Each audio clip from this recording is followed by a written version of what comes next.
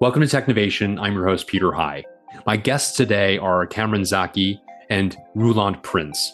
Cameron is the Chief Operating Officer and Roelant the Chief Customer Officer of Adyen, a Dutch unified commerce company that provides end-to-end payments, data, and financial management for its customers.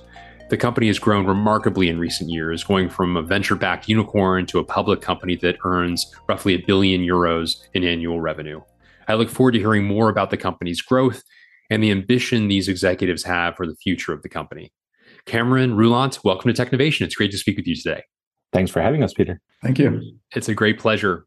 Cameron, maybe I'll begin with you if you don't mind. I know from our past conversations that Adyen is Surinamese for start over again, perhaps in some ways emblematic of the company's original mission of building a modern infrastructure directly connected to card networks and local payment methods across the world, allowing for unified commerce, a topic I'd like to get into in more depth in a moment.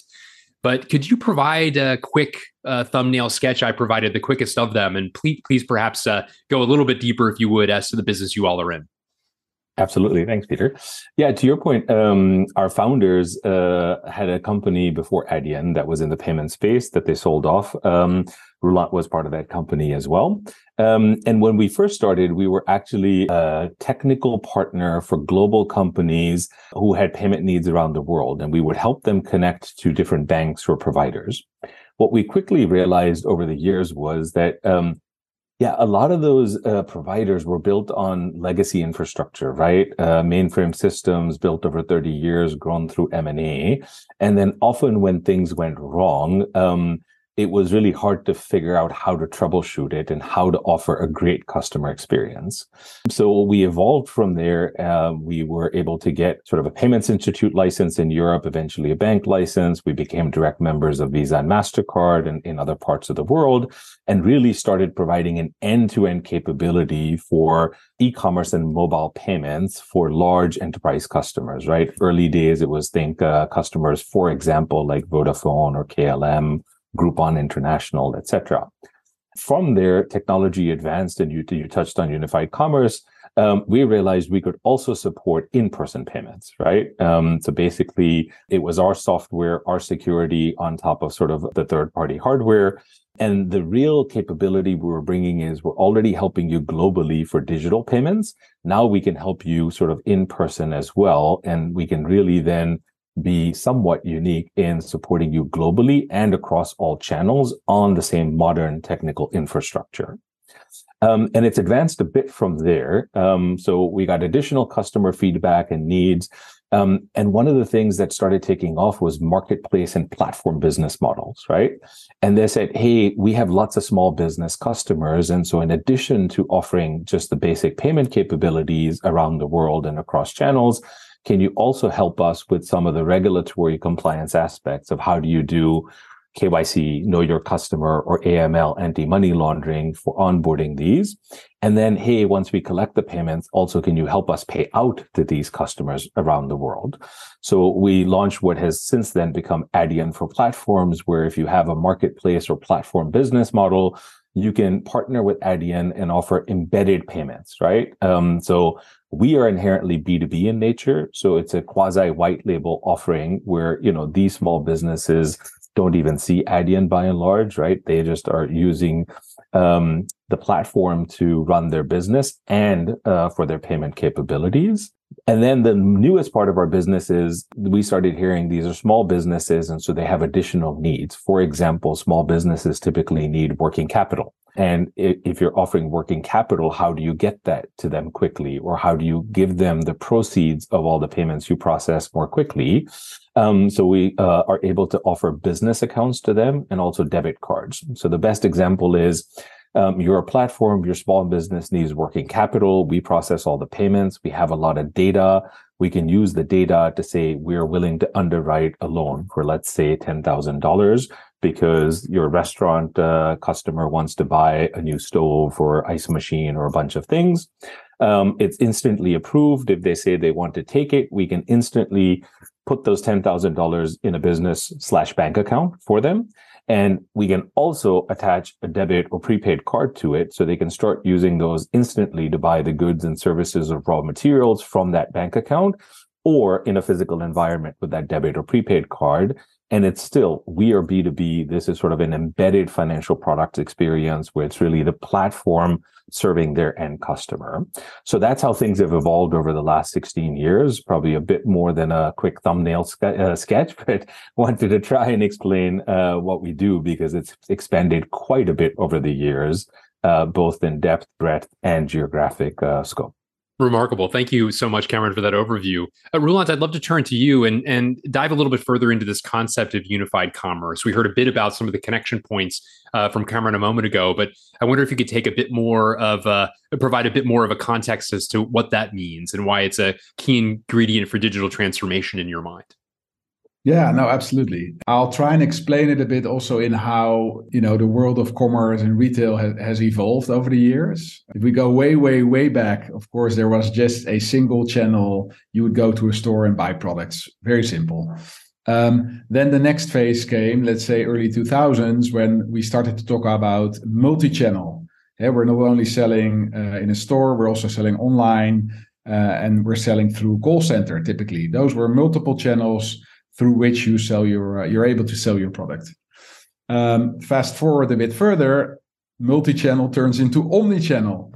The driver for that was really, hey, we're not seeing these three channels, traditional channels anymore. There's now also a phone, there is social media, there's all these other different evolving channels that you can buy on. And it basically was a way to say, hey, retailers, you need to service customers wherever they want to buy your products. Make sure you're able to offer it. Could also be platforms like Amazon, etc. But it's always been taken by the angle of make sure consumers can buy with you in any different channel and facilitate that. Now, unified commerce is very much a next step, and it's very much a next step in how consumers interact with brands. Where there's a few additional factors that play a key role, in my opinion. So number one is personalization. So instead of where can I buy, people want to be offered a much more personalized service. They want to see products that really matter to them and expect that sort of service levels. Secondly, convenience has become a really big item. Convenience in, it should be really simple to purchase something with a retailer, but also if something goes wrong or I want to return an item, it needs to be super simple. I want to be able to buy something online, return it in a store, or whatever combination I, as a consumer, prefer. So that's really the third element. Shopping's very much evolved towards, hey, I want to be in control as a consumer, and it shouldn't be dictated by the brand. So where does unified commerce play? Unified commerce comes in because that's really a terminology that talks about providing an infrastructure as a retailer that enables to provide shoppers these really personalized ways to interact with you across any channel they like for any different situation they prefer. And that infrastructure, of course, it goes for how you fulfill products, but also payments turns out to play a really big role there to enable this dream world, this situation that you want to create, because payment really unlocks a lot of possibilities. It unlocks the possibility, if you buy something online, return it in store, to make a refund super simple.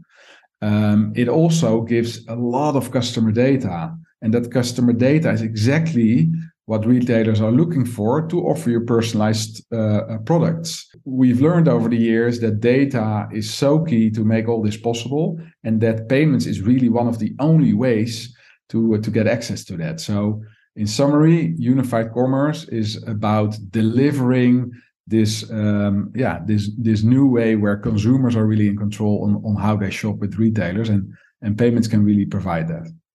Very interesting. Staying with you for a moment longer, Roelant, I wanted to ask you, the past 2.5 years of the pandemic have led to some rather remarkable changes across the landscape, and certainly retail is no different from that.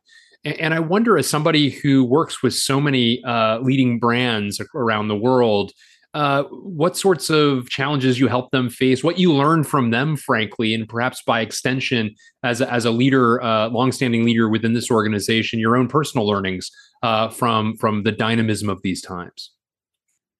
There's quite a number of things. I think one learning is that a crisis like that really unlocks a lot of innovation, because you have to. And for many years we've seen that, especially in retail, innovation and change was hard. There's a lot of legacy out there. There's so many different priorities, and to make real technology change in these companies is really difficult.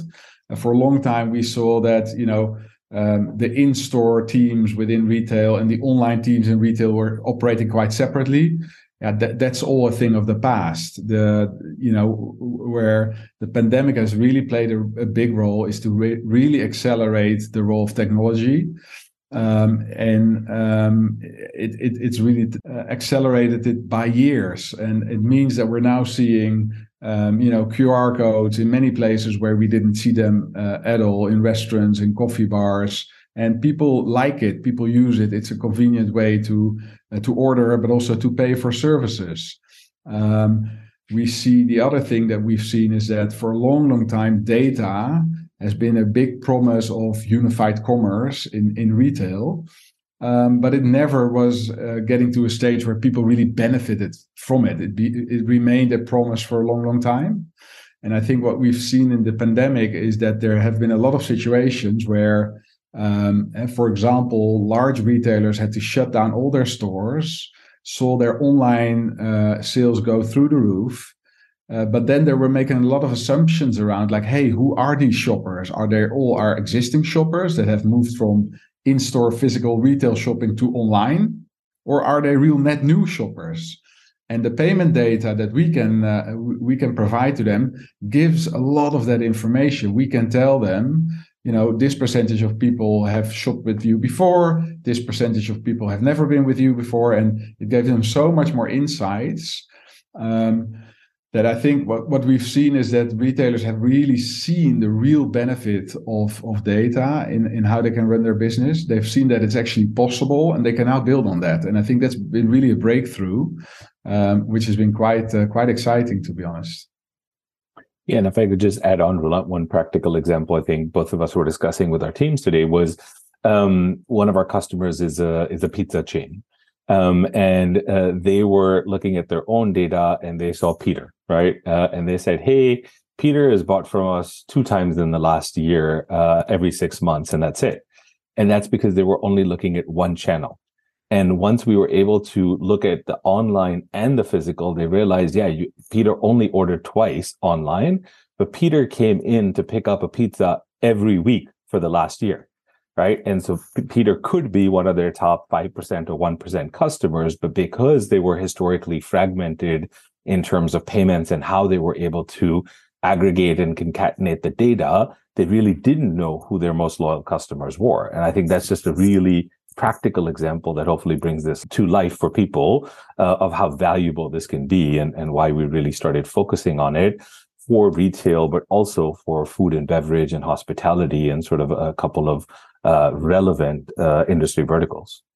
Very interesting examples that each of you share. I really appreciate that. Cameron, I was reflecting as you were going through your the evolution of the business, that very nice description you provided of its evolution, that was a very tidy description that I have to imagine involved all sorts of complications as this organization grew, became more complex, went into new geographies. You were part of that, as your first role with the organization was as president of North America, and no doubt, sort of learning the American market and taking what had been very successful in its European roots and going into new geographies and so forth.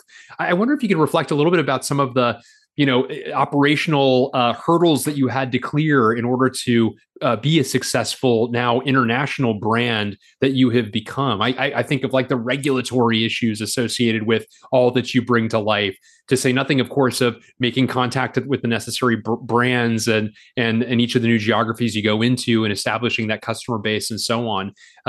Talk a bit about some of the learnings there, if you don't mind. Yeah, I think great question. I think, as you may have picked up from our answers, I think with us, everything starts from customer or prospective customer feedback, right? Again, we focus heavily on enterprise customers, so it's not one of those where we know better, and if we build it, they will come. It's really a partnership, right? Of, hey, what are you trying to accomplish in your business? What are your strategic goals and priorities? And how could we help with that, right? So one aspect is international growth or payments, right, is critical for many companies, especially if you're primarily online or mobile. You can go global even faster because you don't need physical infrastructure or locations. In the US, we're very used to historically debit and credit cards being the predominant way we pay, right? Even in the US, that's grown a lot, where you now have Apple Pay, Google Pay, PayPal, Square Cash App, many buy now, pay later brands like Afterpay, Klarna, Affirm. And we offer all of those in the US. So in the US, as an example, one benefit is sort of, the omni-channel capability, but also being able to offer all these different payment methods through one connection, right? Time to market, speed, it's one implementation, and these are all configurations. Then you add on sort of international, and outside the US, people actually pay in many different ways, right? So of course there's cards, but there's different wallets. There's also bank accounts, there's cash. In fact, in Netherlands, because Roelant's based here and I happen to be here this week at head office, the most popular online payment method is something called Ideal, right? And it's basically a way to pay from your bank account, but it's not what we're used to in the US, like direct debit. It's sort of like Zelle, but it's been around for a lot longer, right? Where it's, hey, you're at the checkout page and you say, I pick Ideal, and you basically redirect it to your online banking page. You sign in and authenticate the transaction, and a real-time confirmation happens, and then the money gets transferred. This is the way the majority of people want to buy goods online and mobile, right? And how do you make sure you can offer it? Because that's what your customers want. So we've been able to expand around the world and say we can support your card needs, but also all these local payment method needs. To your point, the complexity is what are those relevant payment methods? And we have teams on the ground in more than 26 countries to bring that expertise. Then it's, hey, how do you build it, right? Some of these are real time. Some of these are asynchronous. Hey, how do we simplify it and do it in a consistent framework? So again, for our customers, it's one implementation. And after that, it's easy to just configure these and add them with very little to no work incrementally, right? The third example is, to your point, regulatory, right? Some of these you can accept with an entity in the US. Some you need a local entity. You need licenses for the money movement, the payouts. And we've gone and figured that out around the world. In Europe, for example, we have a full bank license. In the US, we have a branch license now, and relevant in other parts of the world. And then, you layer on the other things we've already talked about, being able to do this across physical, if you're omni-channel. What if you have a platform business model? We see more and more customers have multiple business models, right? So they are retailers who started with sort of retail, online, physical. They're testing a marketplace model where you can sell the used clothes, right? Rather than it going to a third party. We have sort of digital goods merchants who are getting into merchandising, right? And sort of creator economy, and wanting to enable their users to create content and be able to sell it directly to Roelant and you and I. And that becomes an Adyen for Platforms customer. So to your point, look, it's taken us 16 years and listening to our customers and a lot of hard work and a lot of iteration, right? Often between customers and us, you don't get it immediately perfect the first time out the door, but how do you quickly then iterate and build on that? And I think Roelant has a great story. He was recently in Mexico that maybe he could add on to, of how we've launched additional capabilities there, but how we leverage what we've built over the last 10 years to make it sort of really leapfrog what's available locally. Yeah, that's I think a great example of how our model works, and how over time you create a lot of value for customers. We have, as Kamran said, we started at the time really supporting e-commerce merchants. Quickly we had success with working for a lot of retail brands online, and then they started to ask us around, like, can you also help us in store for all the reasons we talked about? So we did that. We started it like 10 years ago, and over those years, we've learned a lot. We've constantly improved, and And by now, it's a very extensive solution that supports many different payment terminals for many different payment use cases. It supports a lot of data and reporting across the different channels for a lot of customer insights, and really also supports all these new customer journeys that people are looking at, like using mobile for shopping and checkout in store, etc. Now, over the past years, we've been also expanding into Mexico, for example. We typically do that by looking at our customer demand. They're really asking us like, hey, can you help us in Mexico? That's an important country for us. So we start to figure it out. We start to build, and we take the long-term approach. We know it's not going to be easy. It's going to take a while. And so a few years ago, we launched for online e-commerce. We had to learn a lot. Again, we started to work with local retailers in Mexico, and I was there 3 years ago. We started working for a large fashion retailer with their online business. We helped them a lot with fraud reduction, etc., which is a big topic in Mexico. And then very recently, we launched our in-person payment solution in Mexico. So we we built a solution that we've been investing in for the last 10 years and really made it right for the local market in Mexico. And now we're launching that. And the beauty is that they can, it's not like a new solution for that specific market we launch and then we go again. No, they can tap into something that has been built with all the knowledge and all the learnings we've built out with the likes of H&M, Uniqlo, etc. And they can tap into that. So they really can tap into a highly developed solution tailored now for the Mexican market. So then you can start to see these effects of bringing all that global experience into a solution and take that into a country like that, which I think is a quite exciting path, because there's a lot of value in it for those customers. I wanted to ask you, Roelant, I wonder, with the company, the company's roots in the Netherlands, and with big ambitions that clearly from the early stages were to operate far beyond the borders of just that country. With European roots, your expansion immediately goes into areas where there are very different cultural elements, as Cameron just mentioned a moment ago, different nuances to how business is done, how shoppers wish to shop, and how payments are transacted, and so forth. A lot of American companies, this market is so enormous that the blessing that eventually becomes a curse for some as they go internationally is just thinking that it's a rinse and repeat. What works in the US will work elsewhere. And then you take what is a successful model in one country that then ends up failing in other places for the lack of that nuance. I wonder if there were advantages, if you see advantages for just realizing from the very earliest stages the necessity to translate the model with each country that you went to, perhaps in a different way than some of your peers as technology startups would have done. And you certainly joined this organization when it was just a startup. The advantages of that pathway. Yeah, no, absolutely. I think that's a really good point. We started here in the Netherlands. It's a tiny country. Less people living here than in the capital of Mexico. So, it means you have to start internationally, right? You can't build a whole business in this country and then start to look after a few years, where do we go next? Now, from day one, we knew this is going to be a global business. This is going to be a global solution. Our first customer was actually not a Dutch company, it was a German customer. So from day one, we started with that mindset. We knew, and then you start building initially for customers in Europe, and more international countries we were adding to the solution. And the beauty of that is that you instantly design the platform to be able to deal with all these different payment methods. Of course, card processing is a really big component, but a lot of different local payment methods, whether they're internet banking, buy now, pay later. We supported buy now, pay later way before it got launched in the US.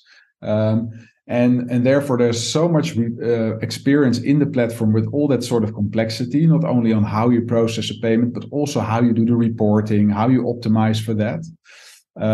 And I think the beauty now is, if we look back, because if you would have asked me like 10 years ago, hey, how do you look at the US market? At the time, we would like, oh yeah, that's maybe quite a commodity. How much added value is there for that market? We weren't sure. Yeah, that's completely changed. We're having lots of success in the US right now, because of our ability to deal with all these different payment methods that are now also everywhere in the US, right? I mean, there's so many different ways to pay now beyond cards in the US market. And secondly, all that experience I talked about in retail that we launched in Mexico, I mean, it's the same in the US. There's the same needs that retailers have. We've got the experience of dealing with that in 30, 40 different countries. So there's a lot of logic that we can now share with customers in the US that they very much appreciate. So a lot more complexity has gone into payments, as payments have very much transitioned from being much more commodity run by financial institutions towards now a real technology heavy space where there's constant change, and it's a much more strategic area for how you interact with your customers. So that's I think timing wise, it's been very much in our favor, and we now benefit from that after 15 years of investing though. But yeah, and if I could add, Roelant and Peter, to Roelant's point, I think you sort of start getting network effects, right? So again, we started off in a few countries with a few customers, and last year, as an example, Peter, we processed €500 billion on the platform, right, for many global brands across digital and unified commerce. One of the newer markets for us is Japan, right? And so not only is it that, hey, we're launching Japan and we can now serve Japanese customers, but all of our existing global base that has a business in Japan can choose to use us, right? And then it comes down to Roelant's point, like, how are we differentiated? What's the value add? And if they're already buying into it, then it's an easier conversation. It's a very light lift for them, right, compared to before.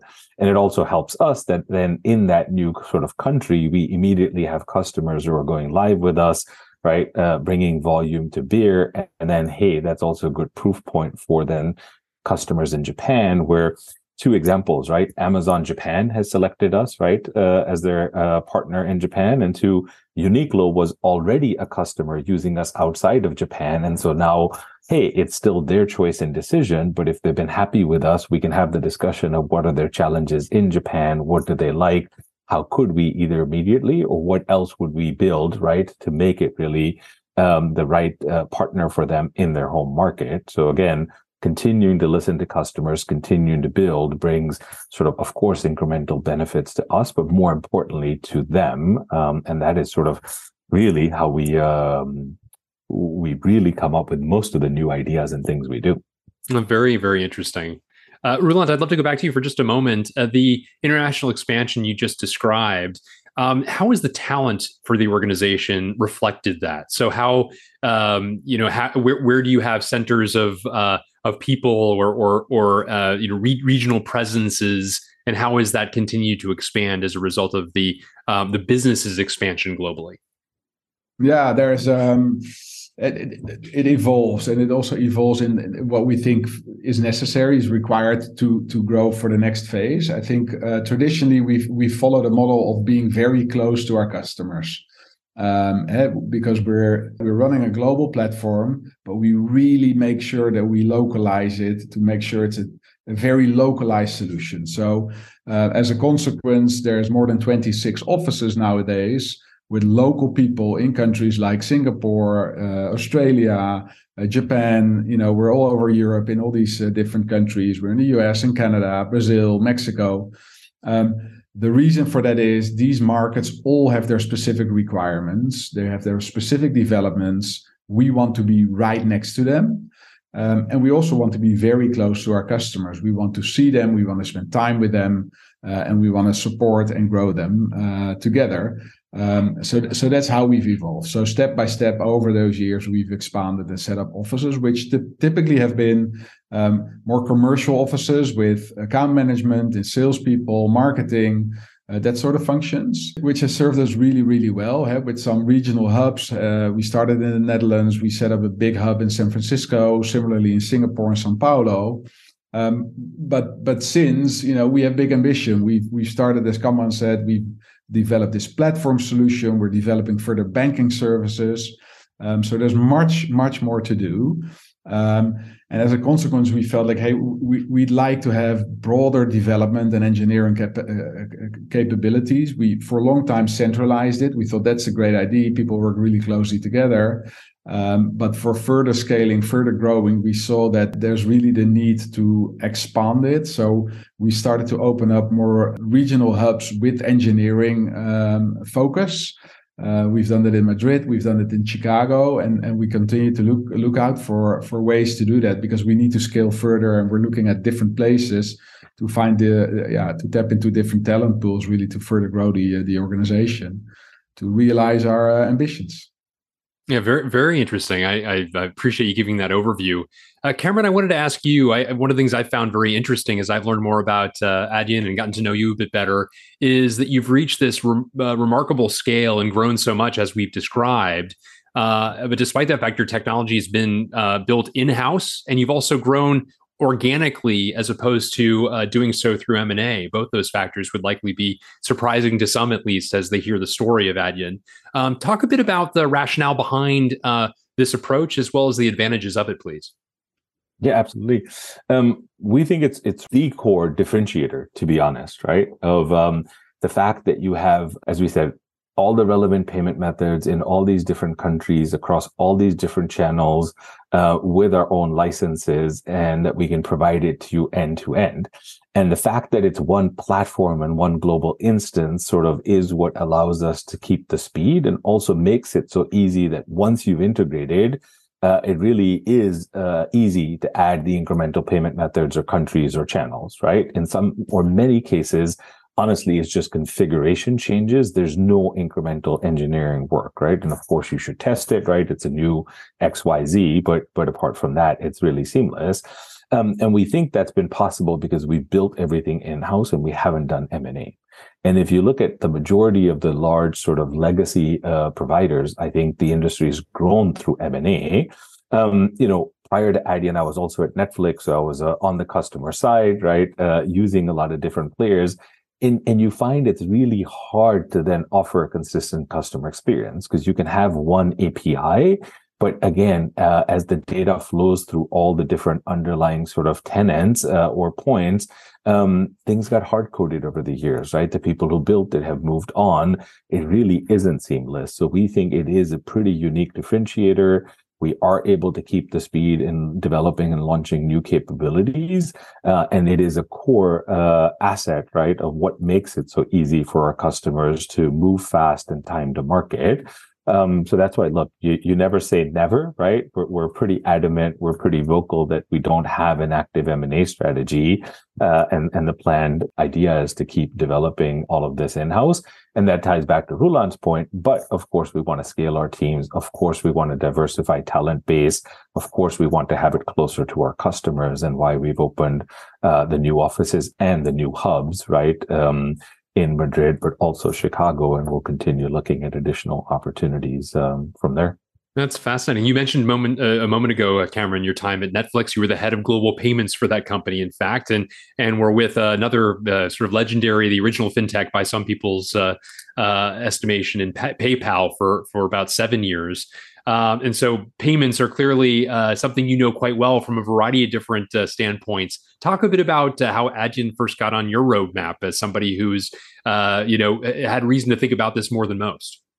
Yep. I'd met Adyen as a potential customer, but that was well before we were doing anything. And then honestly, it was coincidental. A common acquaintance connected Peter, who's the Adyen CEO and co-founder, and and said, hey, I think you two would like each other, and it's just networking, and why don't you have a chat? And I think, I guess 9.5 years ago now, we chatted on Skype, right?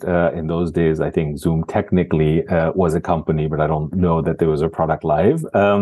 Honestly, we just, sort of built a relationship from there. I had the privilege of going to Amsterdam, met Roelant and some of the other founding team.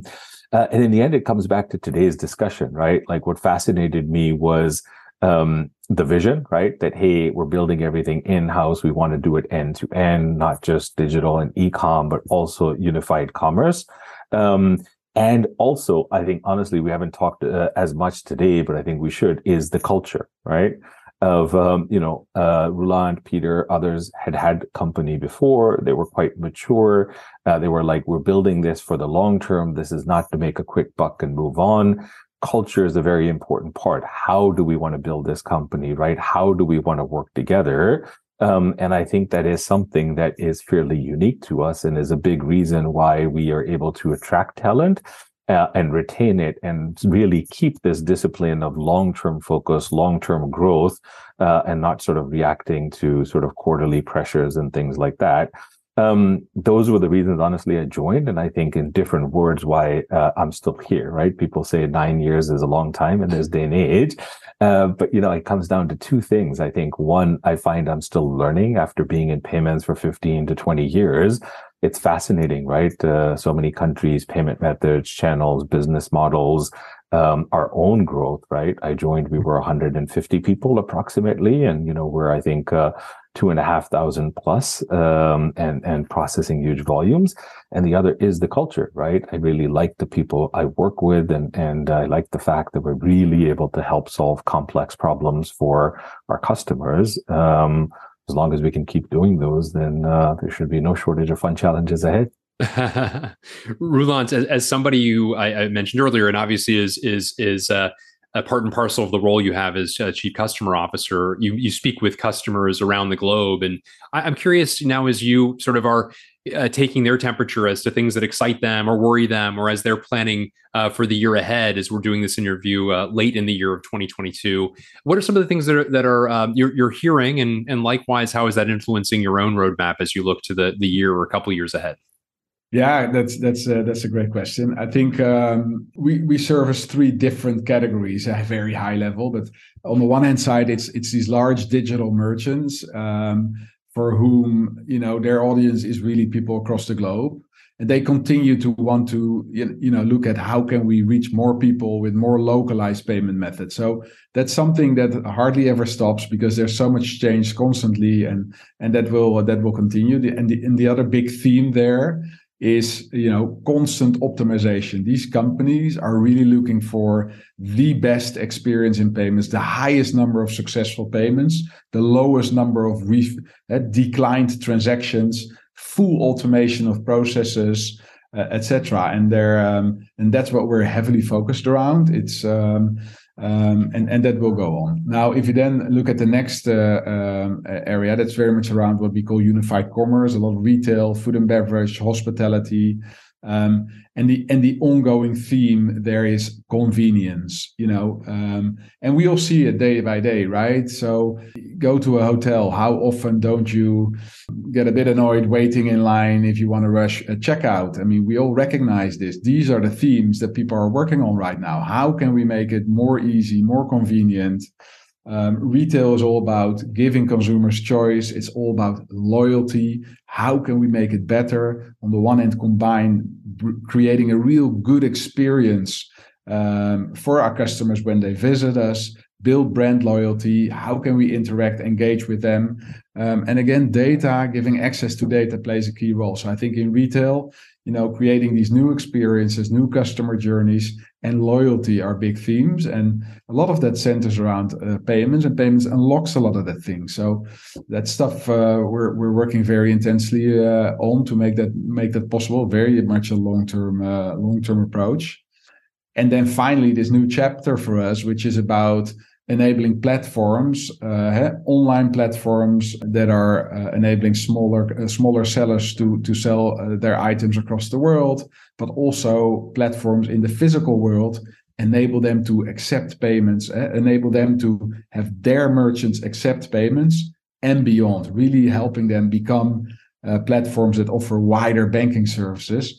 Yeah, that's a whole new economy out there, which is very exciting for a lot of us. It's a very long-term approach, but we're now putting, we're putting the things in place together with them to try and build this together, and that's a very exciting path because you're really, working on a whole new terrain, which is very exciting for us.